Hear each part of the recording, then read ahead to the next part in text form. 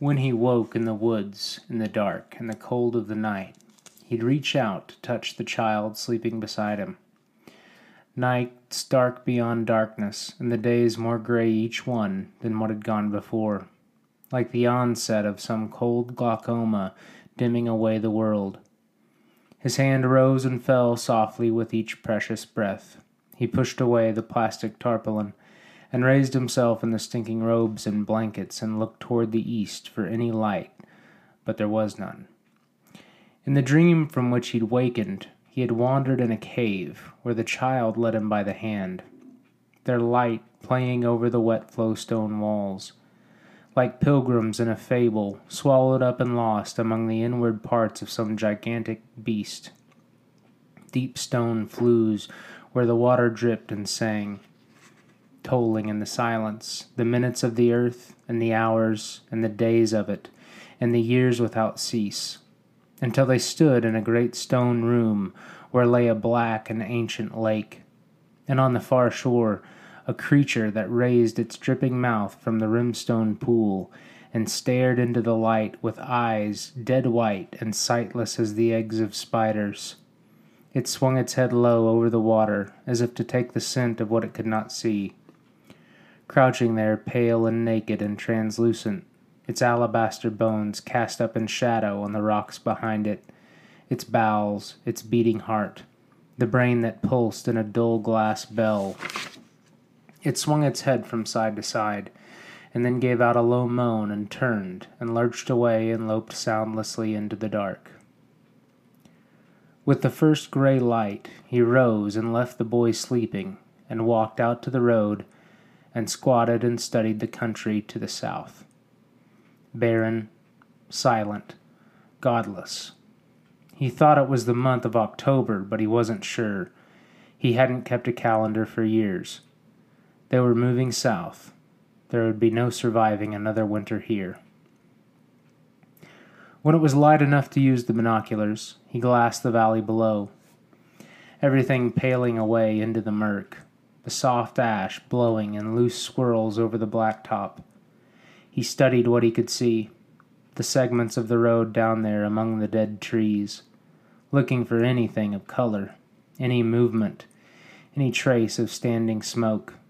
He lowered the glasses and pulled down the cotton mask from his face and wiped his nose on the back of his wrist and then glassed the country again. Then he just sat there, holding the binoculars and watching the ashen daylight congeal over the land. He knew only that the child was his warrant. He said, "If he is not the word of God, God never spoke." All right, welcome to another episode of the Capo Podcast. This is going to be our episode over The Road by Cormac McCarthy. And that entrance is the first, page and a half. And it gives you the lay of the land that you're walking into. And what you see is a father and his son. And they are living outdoors in a apocalyptic wasteland. And the father's first thought after kind of the weird dream that you hear about, you see the father looking out on this desolate country of nothingness and grayness, and he has this thought that is the child, his son, is his warrant, his responsibility, his purpose.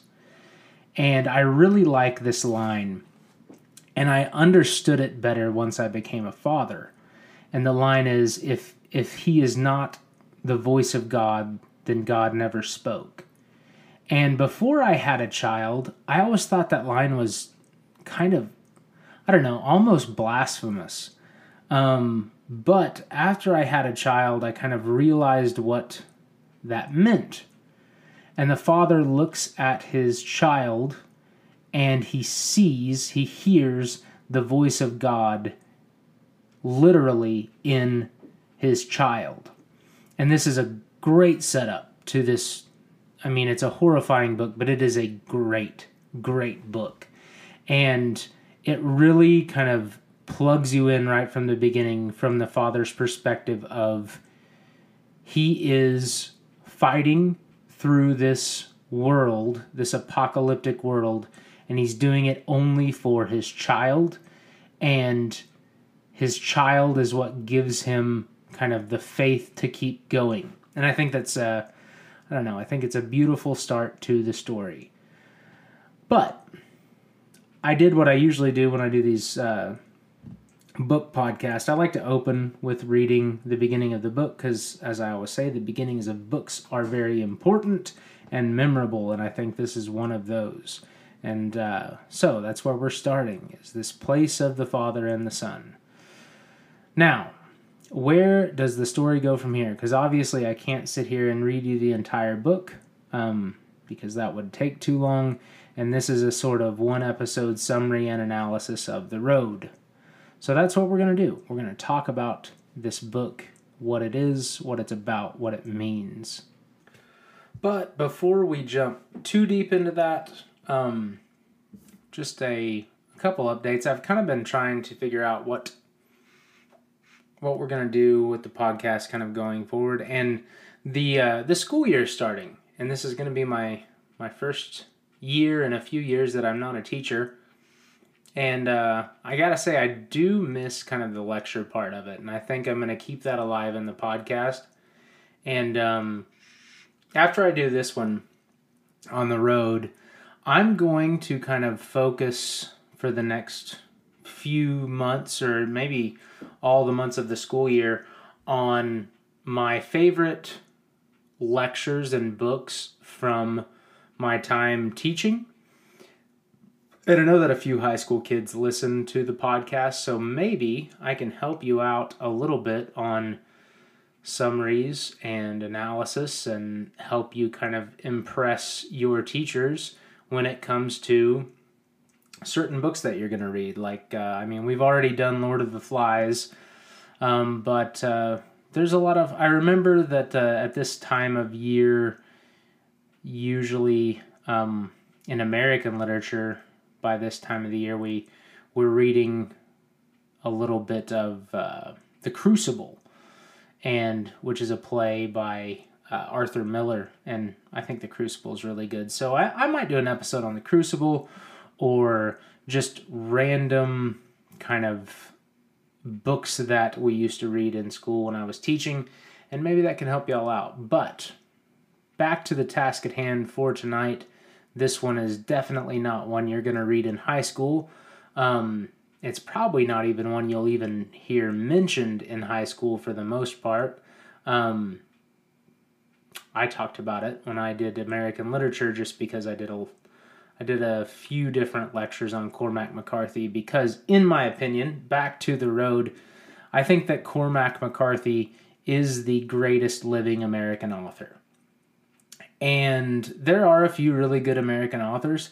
There aren't as many great American authors as there are British authors, but when you're talking about the greats of all time, there's a whole bunch of British authors and guys like that fit in there, but there's not as many really great kind of timeless American authors. And that's why I think Cormac McCarthy is kind of a national treasure when it comes to writers, because he is just so good. His stuff is a little high-minded, a little pretentious maybe, but it is undeniably great. And The Road is one of his more recent novels. The Road was written in 2005, and the setting, the place where you find yourself, we already kind of talked about it, but we're living in this world of the novel, and something very terrible has happened. And throughout the novel, it never really tells you exactly what the event was that caused the world to end. And you're only left to kind of guess what it might be. And all of the best guesses on what it might be are either an asteroid hitting the Earth or a supervolcano exploding. Because the world you find is covered in ash, and the sun is constantly blotted out by something in the atmosphere, which means, some kind of sediment. Either an asteroid has hit the Earth, or either maybe a super volcano has exploded. But that's the world that the father and the son, the man and the boy, find themselves in, and they are on the move. They are living on the road. They have a shopping cart that they push along with all of their stuff. They're dressed in rags and blankets, and they are moving south because there is no way that they're going to survive where they are, because the winters every year are getting colder. There is no longer any vegetation that's living. There are no animals left for the most part. There's, almost no wildlife. So the ability to find food is almost impossible. And many, many people have starved by this point. This is when the book opens. We're a few years in, several years in, to this cataclysmic event, and I'll explain how we know that here after a while. As the man and the boy travel, everything they see is gray. The tone, the tenor, the color of the book is very gray. Everything's ashy, covered in dust, and the very air that they're breathing is kind of full of dust particles and ash. And they're constantly wearing face masks to try to filter out the air they breathe. And the father, probably because of breathing in ash for so many years, the father is suffering from some sort of terrible ailment. Early in the book, he kind of walks off by himself into the trees and has this coughing fit and coughs up blood, if I remember right. And you get the impression early on that the father is dying, and he knows that he is dying, and he kind of he curses his situation. He's angry at God for allowing this to happen to him, and he's pessimistic, of course, but who wouldn't be in this world? He's not as pessimistic as a lot of other people, but he seems that way to you as the reader from the outside looking in. And the reason you can't call him too pessimistic is he's still struggling to survive, and a lot of people have checked out of this world. More on that here in a second, too. They walk along, and the boy is at a young age. It doesn't say exactly how old he is, but he's at this age that young children get where they're constantly asking questions. The boy has grown up in this world, and he has a whole bunch of questions about the world, how things were before. The father reads to him from some books that they carry along with him. But the boy doesn't quite understand the world before. But even though the boy has grown up in this terrible apocalyptic world of just fear and death and desolation, there's this spark of goodness and kindness and grace that the father sees in him. And this is why the father says that he is the voice of God. It's the boy is the example of the divine spark of humanity, that little bit of the divine that is in human nature. The boy has that, and the father can see it. And one of the things the father worries about is if the son sees enough of this horrible world, that maybe he will lose that. And so he tries to shield him from things that they see, but there's almost no helping it. They're seeing corpses everywhere they go as they walk down the road. They see skulls. They see the remnants of people who have been killed by raiders and cannibals on the road, and the father has a hard time keeping his son, positive. And they talk about death a lot because the child's very curious about death, and he asked his father early on if what would happen if I die. And he asked his father, are we going to die? He asked his father if they're going to die a lot, because truth be told, they are close to starvation and death for most of the book. And the father is pretty honest with the son as far as he says, yes, someday we're going to die, but not right now. And the son asks him, what would happen if I died? And the father says that he would want to die too so that they could be together. They keep moving. The whole book is, there's a lot of lines in the book that like they continued on, or they bore on south in the days and weeks to follow. And time passes quickly in the book. It's this kind of long epic journey, but it moves pretty quickly.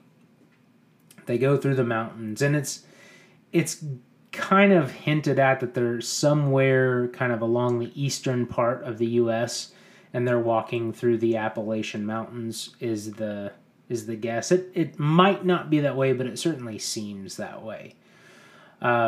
They look for food everywhere they go. A lot of times they find corpses in there. At one point they go into this barn looking for food, and they find 3 corpses hanging from the rafters. But then they get lucky and they find a kind of storeroom with a cured ham in it. And this is a great find for them because they actually have food. So they find this ham. Later they find some kind of these ancient apples that are almost prunish by this point, but they eat them. They're always on the edge of starvation, though, as they travel. The other thing you see a lot in this book, and we touched on this right at the opening with this dream that the father has. There are a lot of dreams in the book.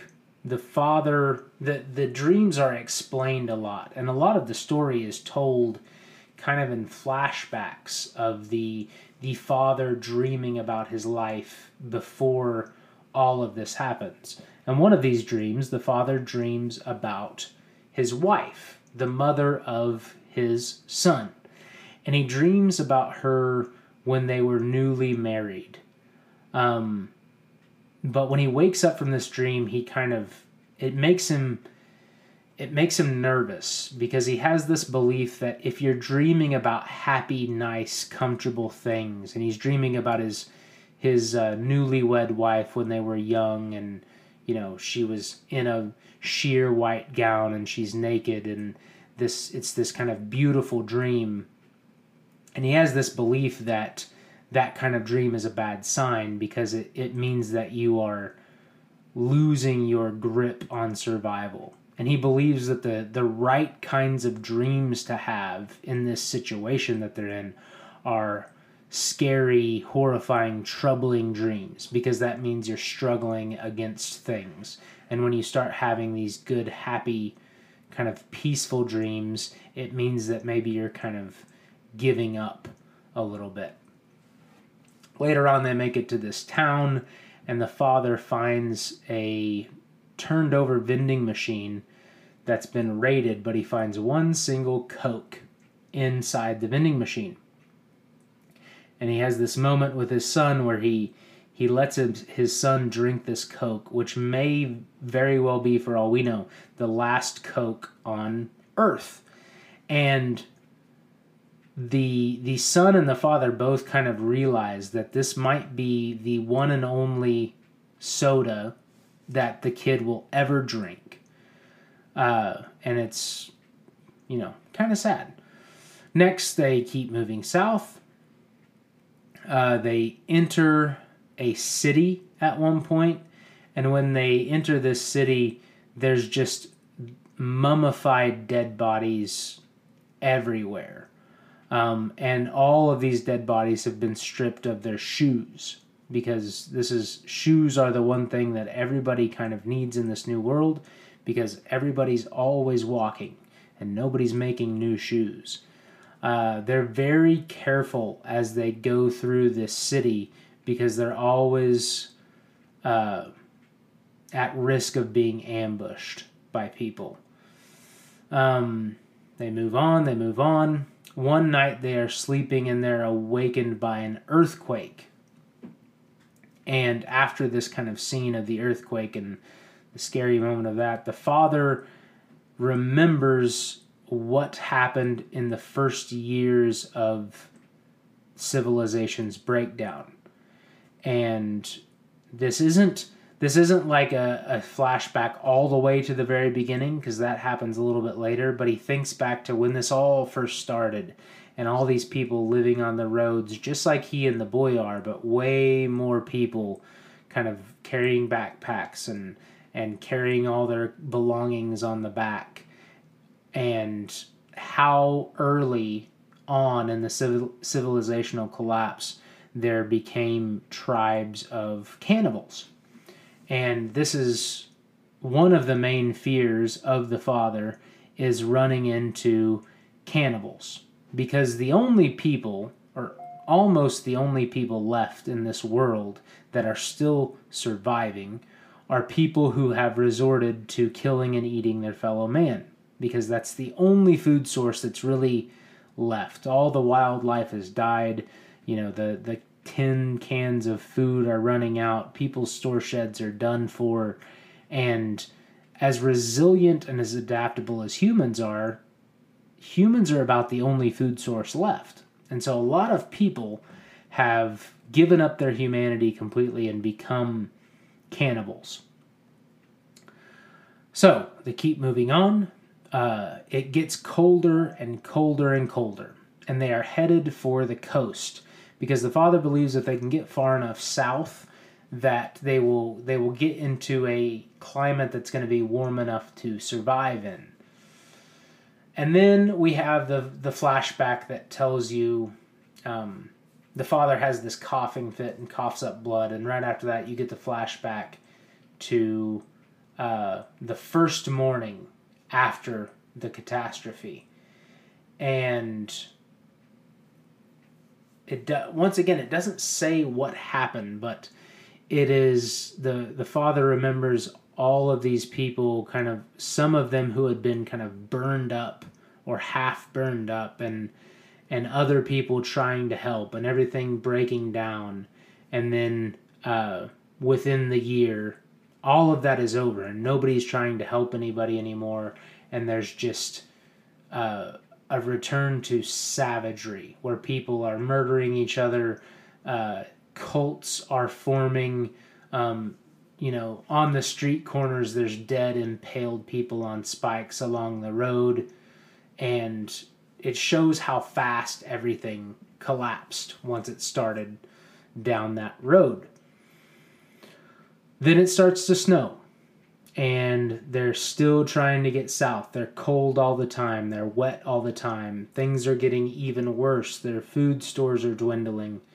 And the father starts to give more food to the son in order to kind of keep him strong. They have to walk for 4 days to get out of the snow. And finally they find a place to camp.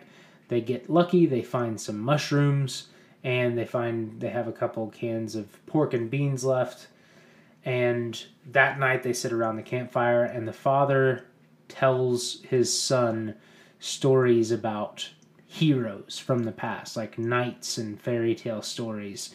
And this is kind of an interesting interlude in the book, because the father is trying to keep his son optimistic and thinking about the true good kind of romantic side of humanity who is struggling and striving for virtue. When the ironic part is there are really no heroes left in this world. And this is a book that's really focused on realism and not romanticism, but the father is trying to infuse in his son this belief in heroic virtues, because that is something the father views as a good trait for his son to have. They move on a little more. They find some more corpses. They're walking down the road one day and they encounter this guy who's been struck by lightning. And the sight of this guy who is near death, he's been struck by lightning and he's still kind of struggling to kind of hobble down the road. And when the boy sees the injured man, it just reduces him to tears. And the father tries to explain that there's nothing they can do to help this man, because he's going to die, and there's nothing they can do to help. And the little boy doesn't quite understand what's going on there. Oh, then we have another flashback, another dream. And the father remembers the beginning, the very beginning, the apocalyptic event. There's this streak of light and this explosion, which really makes it seem like an asteroid hits the earth. And there's this red glow and all the power immediately goes out. And the father remembers that his first reaction is to run into the bathroom and fill the bathtub up with water. And his pregnant wife is asking him what is happening. And this is his memory. He's filling up the bathtub and his wife is pregnant. And it shows you a little bit of insight into this guy knows kind of what he's doing in reacting to bad situations. Because his first thought is, okay, all the power went out, something really terrible happened. What can I do to improve my situation? And the answer is water, because he knows that with no electricity, once all the electricity goes completely out and there's no power grid, getting water is going to be a problem. You also see that the wife is pregnant, and at the day that the apocalypse happened, the child wasn't born yet. More memories about him and his wife kind of sitting across candlelit dinners and watching in the distance as cities burn down. And then he recalls the birth of his son and his wife's labor. And you get the hint that maybe the man had some sort of medical training and maybe even was a doctor or something in the world before, because he delivers his own son and is successful at it. And then we have the three of them walking down the road when the son is very young. They've been, for some reason, they're not in their house anymore. They've been forced to wander the road. And he is always having to debate with his wife about surviving. Because his wife, after a while, gets to this point of a loss of faith. She doesn't believe that he can protect her and the boy anymore. She doesn't believe that it's worth fighting anymore to survive, because she understands that eventually they are going to be caught, and she believes that the father is going to be killed, and she and the boy are going to be raped and then killed. And she argues and argues with him and finally decides that she's going to commit suicide. And she says that she wants to kill the boy too, so that he does not have to suffer. And the father argues and argues and argues with her about this.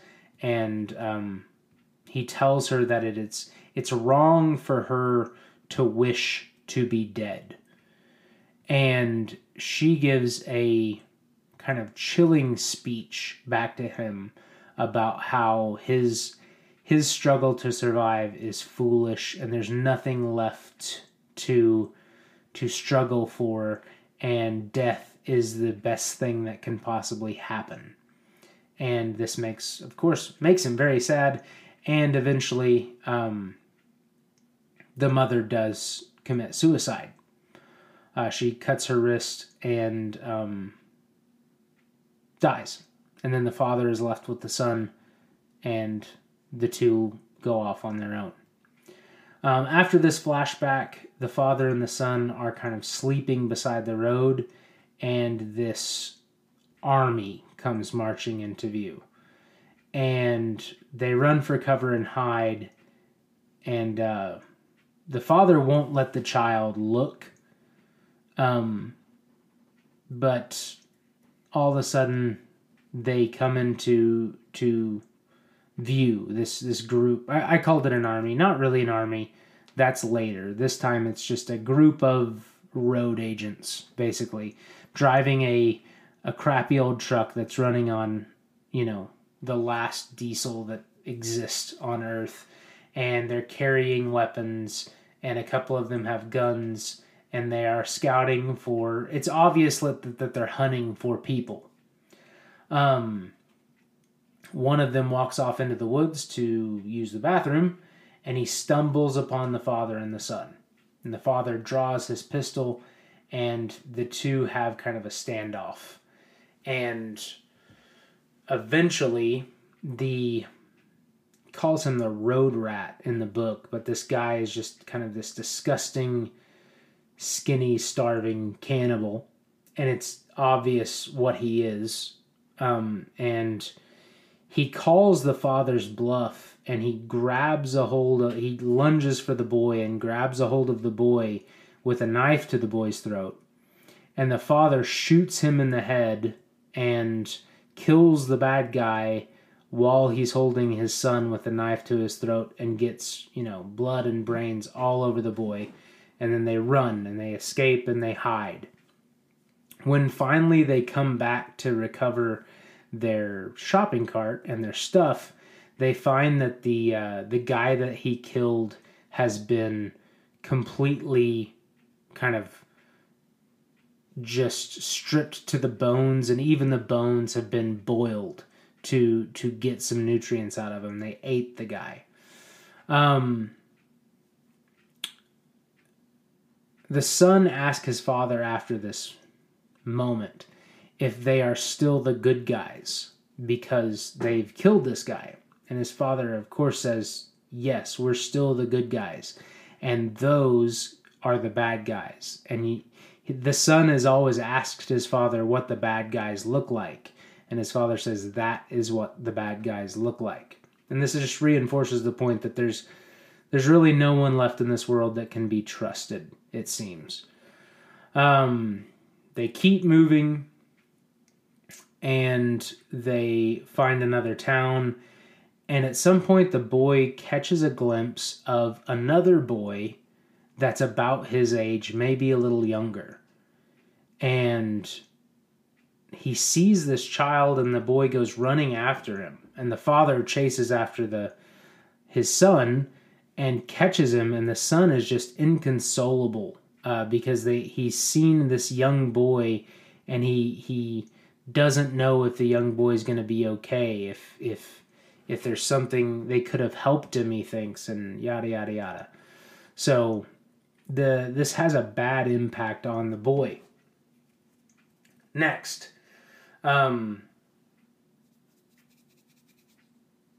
they make it to another little town, and they find the remnants of a bunch of butchered people and a whole bunch of human heads that have been kind of displayed in some sort of weird ritual. And it's a hint that they're in a bad area. There's some people around here who are a cult of kind of powerful cannibals. And the next day they see them, and the father and the son are hiding beside the road, and this is where the army comes along. And it's a procession of kind of marching soldiers, and all of them are kind of dressed. They all have like a red or off red sash or flag or something that they're all carrying to show that they're all kind of members of this tribe. And there's wagons, and these wagons are being pulled by slaves. There are chained women, and some of them are pregnant. And then in the back of the procession, and this is kind of the very chilling part, there's young boys at the back of the procession, not too much older than the son, and they are all kind of yoked together with dog collars, and it's understood that they are like being abused sexually. They're like catamites, like an ancient kind of sex slaves of this disgusting, savage group of men. And the son sees part of the procession, and he asks again if those are the bad guys. And the father says, yes, those are the bad guys. And that's the clearest kind of vision you get of what humanity has become, is this procession of savagery. And the father, you kind of understand the father's pessimism in everybody that surrounds him and the boy. He doesn't think that there's anybody left that's good. And the only purpose he has is keeping his son alive and safe from these people. They keep going. They keep going. They make it to a abandoned house. And the father goes into the abandoned house because they're starving. And they're looking for some food. And inside the abandoned house is a pantry. And the father thinks, maybe there is some food in the pantry. There's a padlock on the door. And the father breaks this padlock and opens the pantry. And what he finds is, again, one of the most horrifying visions of the book. In the pantry are a whole bunch of people. And these people are chained to the wall. And a couple of them have had more than one limb cut off and then kind of tourniqueted to keep them alive. And this is a pantry it's a human pantry full of people who are being slowly eaten one limb at a time. And the father and son run for their lives from this place as the owners of this house are coming back. And as they get away from that and they run, and the father has this terrible thought that he wonders if he's going to be able to kill his son to keep his son from being captured and raped or killed for food. And they walk on. They keep moving south. And all the while, they are running lower and lower on food. And the father's getting to the point now where he secretly thinks that the end is pretty near for both of them. He secretly thinks that they're about to die. And the boy asks him basically for reassurance that they would never eat people. And his father reassures him and tells him that they are the good guys. And he says that they are carrying the fire and they would never eat people. And this idea of carrying the fire is something I'll spend some time on at the end. At this moment where the father is almost certain that they're going to die, they stumble upon this house in a field, and they find in the middle of the backyard there is a buried door. And in this door is an underground bomb shelter. And it is stocked with water and food and beds and blankets and clothing and everything that they could need. A whole bunch of food of all differing kinds, and it's a godsend. And the boy and the father spend several days in this bunker, eating and recuperating and gaining back some of their weight. And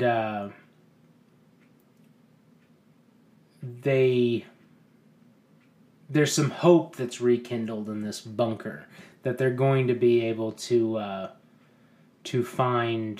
survive a little longer. And so they stay there for a while, but eventually the father realizes that they can't stay there forever because they're still too far north. They have to get further south.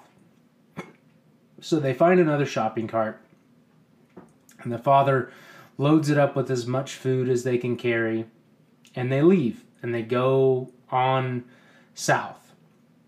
And after a while, they meet an old man who's traveling alone. And at first, the father is very edgy about this old man. He thinks he might be bait, some sort of trap that is set to lure them in. But the son believes that the old man is just somebody who needs help. This good man, probably, who just needs some help. And the son begs the father to help the old man, and the father finally agrees to it. And so they sit down with this old man, and the old man is just enamored with the boy. He's staring at the boy, and he tells the father that he never thought he would see another child in his life. And they reluctantly, the father agrees to sit down with the old man and have a meal, and they talk a little bit. And the old guy's name is, he gives this name Eli, but he admits it's not his real name. And he tells him he's way older than he actually is. And the old man's kind of crazy, and he believes that his survival depends on not being found out who he really is. And the father and Eli talk for a while, and they talk about what survival means and whether it's better to be alive or dead. And the next morning, the son argues that they should give some of their food to the old man. They should share some of their cans of food with the old man. And the father doesn't want to, but he reluctantly agrees. And the father wants the old man Eli to thank his son for the food, but the old man refuses to feel any gratitude for this gesture, and he says that it's not something he would have done, so he's not going to be thankful for it. He's kind of a weird character, really. They go further south, they keep moving, and the father's cough, his sickness, worsens.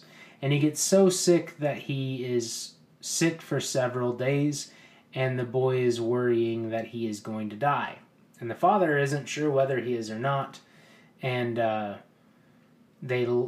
father lays sick for several days and finally kind of gets better. But when he gets better, he's weaker, and he can sense that he's weaker, and he can sense that there is a kind of change in the son's attitude about everything, and this worries him because he's worried that divine light, that hopefulness in the son, is going out. Oh, further on, they keep moving. They see more corpses in the road, and this is kind of a weird scene, but the father tries to protect his son again from seeing these corpses that are extremely gruesome. Like they're corpses that are half melted into the blacktop, and the father explains to him that like everything was on fire and the people couldn't get away. They keep moving, and the father starts to think that somebody is maybe following them, or maybe there's somebody else around.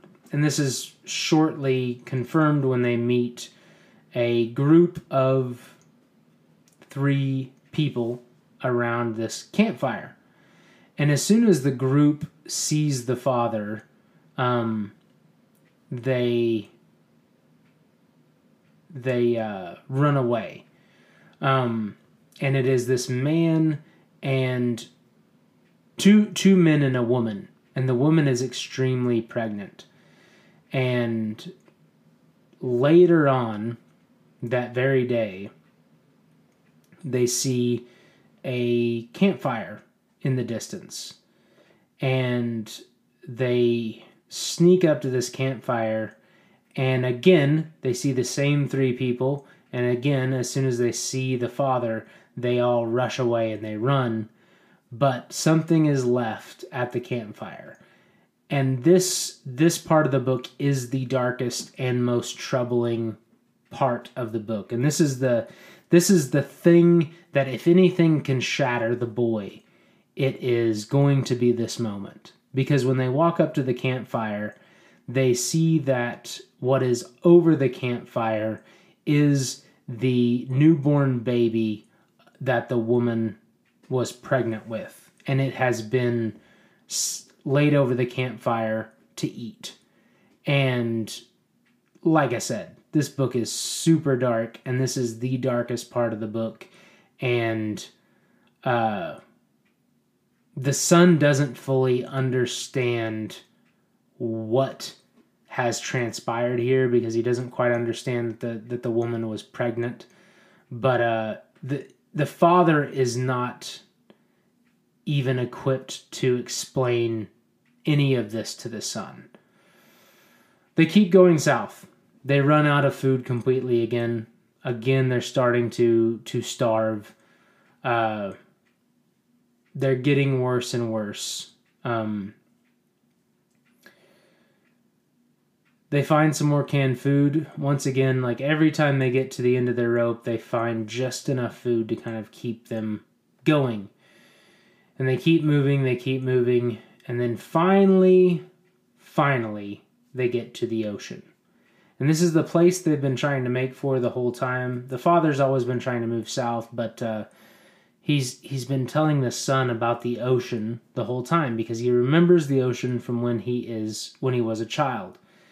And when they reach the ocean, it is this massive letdown. There is no blueness to it. The entire ocean is this bleak gray mass, and it doesn't even look like water. And there is no life. There's no birds, no fish. There's nothing. And the father apologizes to the son because the water's not blue. And as far as the eye can see on the beach, there's the bones of millions of dead fish. And so this is this huge letdown of where they were headed. But then the father says that they're just going to keep moving south. It's the only thing to do is to keep moving south. So they do. And shortly after that, the son becomes very sick with a fever. And for a few days, the son hovers between life and death. And the father feels this absolute terror at losing his son. And he's prepared to shoot himself with his last bullet if his son dies. And on the seventh day, instead of dying, the son recovers and lives. And they keep moving on down the beach and to the south. When they leave their cart for a while on a certain day, they come back and they find it is stolen. And they chase down the thief that steals it. And the thief has a butcher knife is his only weapon, and the father still has the pistol. And the father is going to shoot and kill the thief. He's absolutely incensed that the thief stole their belongings, because it is akin to killing them. And the father wants to kill him, but the son, of course, begs for the thief's life. And the father kind of half agrees to this, and he's still furious. He makes the thief take all his clothes off and put everything back in the cart, and then they leave the thief standing there naked in the road. And the son can't stop crying at this thing his father has done, this mistreatment, this kind of cruel thing. And he can't stop crying because he understands what his father has done. And he even talks him into turning around and taking the thief's clothes back to him, but when they go back, they can't find him. And so they leave the clothes in the road. And the father tries to rationalize this, and he says that he didn't kill the thief. He wasn't going to kill the thief. And then his son says something very wise to him. And his son says, we did kill him by taking his clothes. They keep going. They move on for 3 more days. And as they're passing through this small town, somebody shoots the father with an arrow from a window in the leg. And the father shoots back at the assailant with a flare gun that he has and kills him. And then he uses a first aid kit to kind of suture up the wound, and they rest for a day in the buildings. And then they keep moving. And the leg heals, but not completely. And the father's cough is getting worse and worse, and he keeps coughing up more blood. Finally, they can go no further. And the father is laying there, and he realizes he is dying. And this is the kind of climax of the book, because the father has a decision to make. He can leave his son behind by himself with no one else, with the understanding that he probably isn't going to make it and his death is probably going to be violent and painful and awful. Or he can shoot his son before he dies, because the father at this point knows he is dying. And the father knows he can't bring himself to do it. And he can't bear to hold his son's dying body. And instead of doing this horrible thing that he thinks is the only thing the father thinks will spare the boy from a horrible death, the father tells the son that he believes that goodness will find him. And then he dies. The father dies in the son's arm, and with this last thought being the last little piece of faith that the father has, that maybe something good will happen instead of something bad to his son. And the son he sits with his father's body for 3 days, and then he walks out to the road. And as soon as he walks out to the road, he's approached by a man. And the man looks very rough. He's got a scar on his face. He's carrying a shotgun. He looks disheveled. And for a second, you're very worried about what's going to happen. And then the man explains that he's been following them, and he asks the boy about his father. And the boy says that his father died. And once the man understands this and they see the body and the man understands what has happened, he offers the son to come with him. And the son asks this guy if he's one of the good guys. And this man says that he is. And he assures him that he's not one of the bad guys. He's not a cannibal. And not only is he not a cannibal, this guy has a wife and 2 children. And they are also traveling south trying to survive. And they also do not eat people. And so they wrap the father in the blanket. And the boy returns with this stranger to the road. And when he reaches the road, he is greeted by this wife of the man. And this wife gives him this big motherly hug and says that she's so glad that he's safe and he's with them. And that's the end of the book. And I think it is just a beautiful ending to this very dark, horrible book of terror, because the ending is hopeful. The ending is hopeful for the boy and these people that he has met are good guys, and they are carrying the fire. So what does that mean to carry the fire? And this is the message that the author is trying to get across to you in the story. And the author is telling you that you should carry the fire. But what does that mean? Well, there's a lot of different ways to answer the question, and to fully answer the question and fully explain it, it would take way more time than we have right now. It would take days, months, years to fully get your head around what carrying the fire means. Because carrying the fire isn't just something that you do in a day, it is how you live your life. And this goes back to the title of the book being The Road.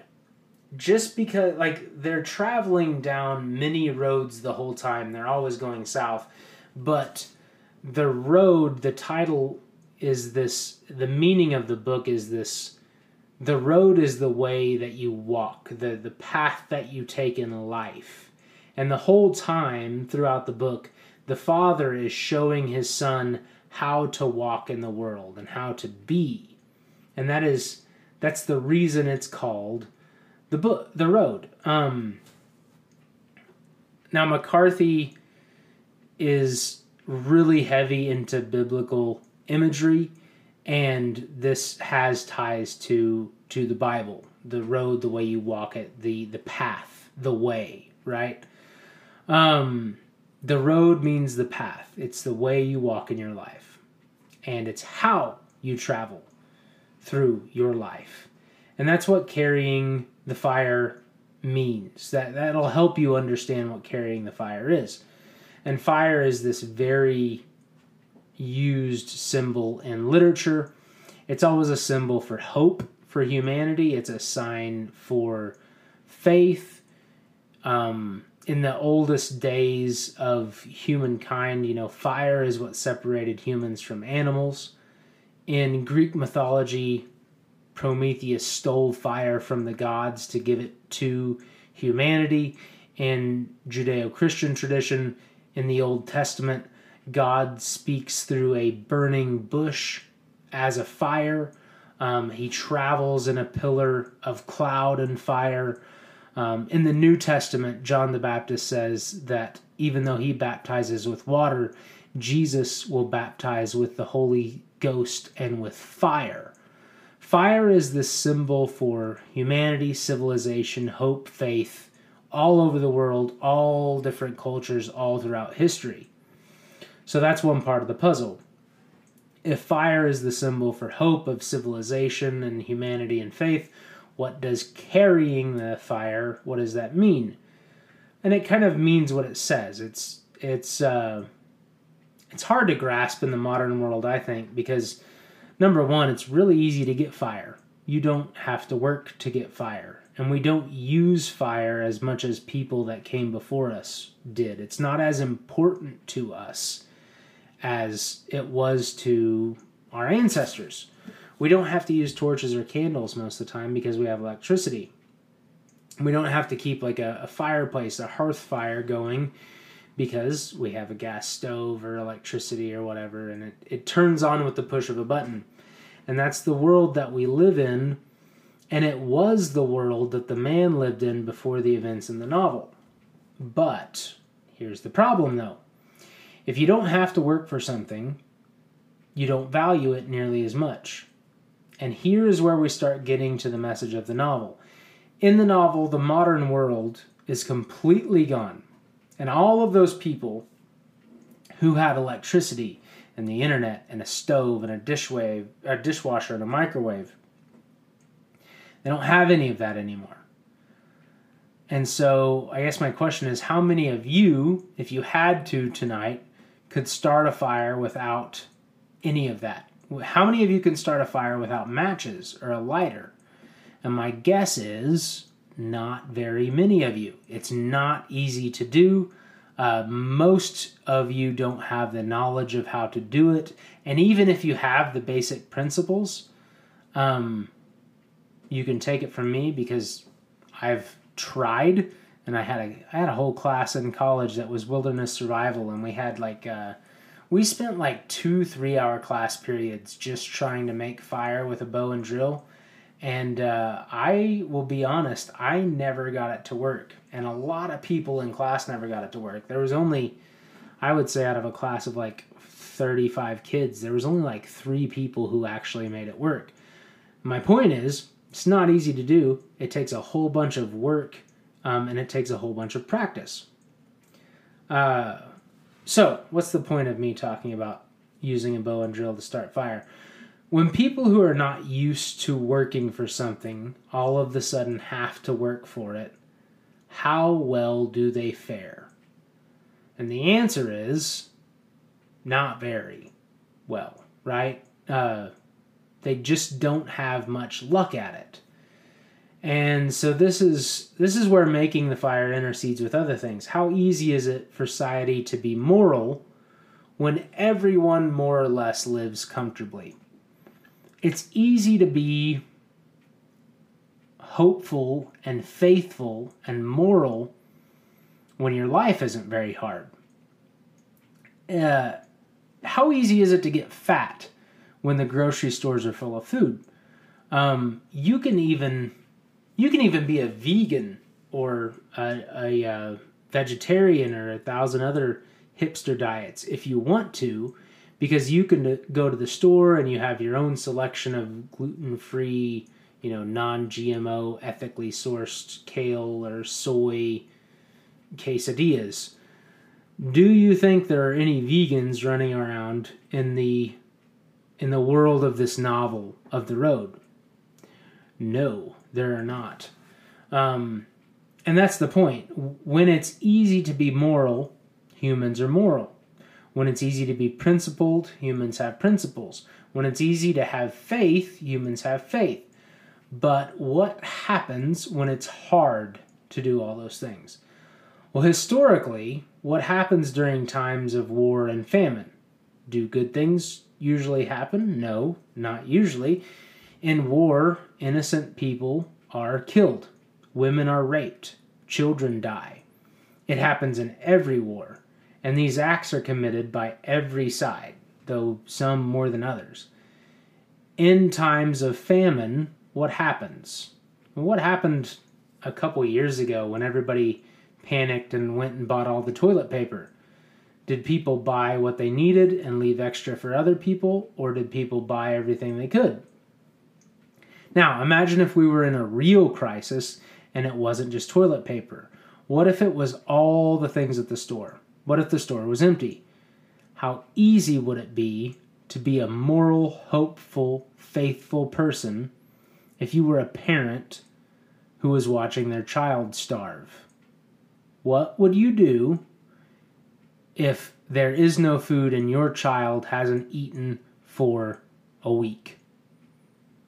The options start disappearing, right? And this is a kind of a scary thing to think about, but it's something you should think about if you want to know yourself. Think about it, especially if you have a child. And this is another thing I didn't really understand until I had a child. You have a child and your child hasn't eaten for a week. Is there anything you wouldn't do to get food for your child? I can tell you right now, for me, it would be very hard to keep my morality and not do anything and everything possible to feed my child. I might feel bad about it. I might not like it. But I tell you right now, I would do it. And a lot of other people would do it too. And when your options start disappearing, you only have a couple, options. You can be like the mother in the story, and you can give up.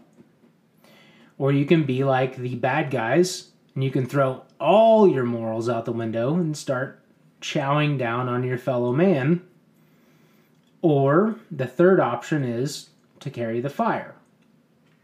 So what carrying the fire is holding on to and protecting your morals, your principle, your faith, your hope, and your life, even when doing so is really hard. And so can anyone and everyone do that, is the question. Well, I'll take you back to an earlier question I asked you a second ago.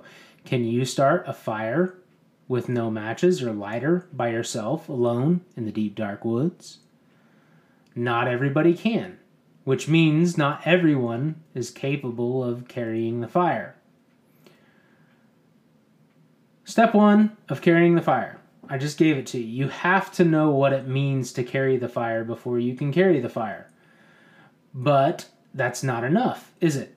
To carry the fire, you have to learn about it. You have to truly learn what morality and principles are and what they mean. You have to actually believe in them. You have to critically think about them and understand them. What else do you have to do if you actually want to carry the fire? I go back to that thing like, what would you do if your kid hasn't eaten for a week? Well, my answer is I would go out and I would probably kill a deer, because I live in the country. I have enough land. I can go find something to kill. I have a pretty good storage of food in my pantry. I am about as self-sufficient as, I don't know, I don't want to say as anybody, because that's absolutely not true, but I'm way more self-sufficient than a lot of people. I'm way more self-reliant than a lot of people, because I understand the possibility of what can happen. This is why when people laugh at like people who have a couple months of food storage on hand and call them crazy for being preppers, those people aren't going to have to compromise their values if things get really bad. They don't have to decide between dying or taking from someone else if things got really bad. The fire can't just be held. It has to be carried. It has to be protected. And to carry the fire, you have to learn what civilization and morality actually mean. And then you have to learn how to protect them. So it's not just food in your pantry or, having a gun and knowing how to use it. It's way more than that. It means holding on to your morality when other people aren't. It means holding on to your principles when other people aren't. It means learning how to take care of yourself, gaining knowledge on how to take care of yourself. And I would say learning the wisdom of your ancestors, like learning about all the great thinkers of the past 100 years, learning about what's actually in that Bible that sits on your shelf and what it actually says, reading and understanding history, reading and understanding philosophy and morality. You can't just not know anything or not believe anything and exist outside of the super uber protected world that we currently live in. But I would encourage everybody out there who's listening to me to become a person who's capable of carrying the fire. Because the more people who carry the fire, the less of a chance there is of the fire going out. And I don't think I have to tell you what the fire going out means, because we just talked about this whole novel of the entire novel is what happens when the fire goes out. And the only people carrying it are a handful. So why is all this important? You can just sit on your couch and watch Netflix, and if you're hungry, you can turn on your microwave and heat up a Hot Pocket. If you're thirsty, you can go to the faucet and get water. Our lives are so easy. It's not hard to live. But it's important because if history has shown us anything, it's that nothing lasts forever. There's no civilization in the history of mankind that hasn't had difficult times of war, plague, and famine. And maybe this is just me. Well, it's not just me, but maybe I'm being paranoid. Maybe I'm just being a little crazy, but it kind of seems to me like we are headed towards, in our own country, it seems like we're headed towards difficult times. Whether those difficult times are economic, whether it is political violence, which seems to be a very real possibility. I mean, I'm recording this on August 30th, 2022, and if you're somebody who watches even a little bit of the news and sees what's trending, on Twitter, the rhetoric on political divide in the country is at a place where it hasn't been since probably 1860. If they had Twitter in 1860, my guess is it would look a lot like Twitter in 2022. And I think we're headed towards something in the country that has the possibility of causing difficulties. And I don't know, maybe it's just me, but I think a lot of people can just feel it. Like in your bones, you can kind of feel like there's something coming that might not be great. So, if that does come to pass, if those times come, and if you're unable to carry the fire, well, there's really only two other options if you're unable to carry the fire, and neither one of them is very pleasant. So the last question I'll leave you with before I wrap this up, because I'm a little over what I wanted to be, is who do you want to be if that time ever comes? When that time ever comes, who do you want to be? Do you want to be somebody who is capable of carrying the fire and does carry the fire? My hope would be yes, that you want to be one of those people who will carry the fire. So, if you aren't one of those people, I suggest that you start making the changes required to become one of those people. Because maybe I'm wrong, but ask yourself, do you feel the winds? Can you feel the weirdness on the breeze? I don't know. I can. Anyways, I'll leave you with that. Thanks for tuning in. Thank you for your time, and I'll catch you guys next time on the Capo Podcast.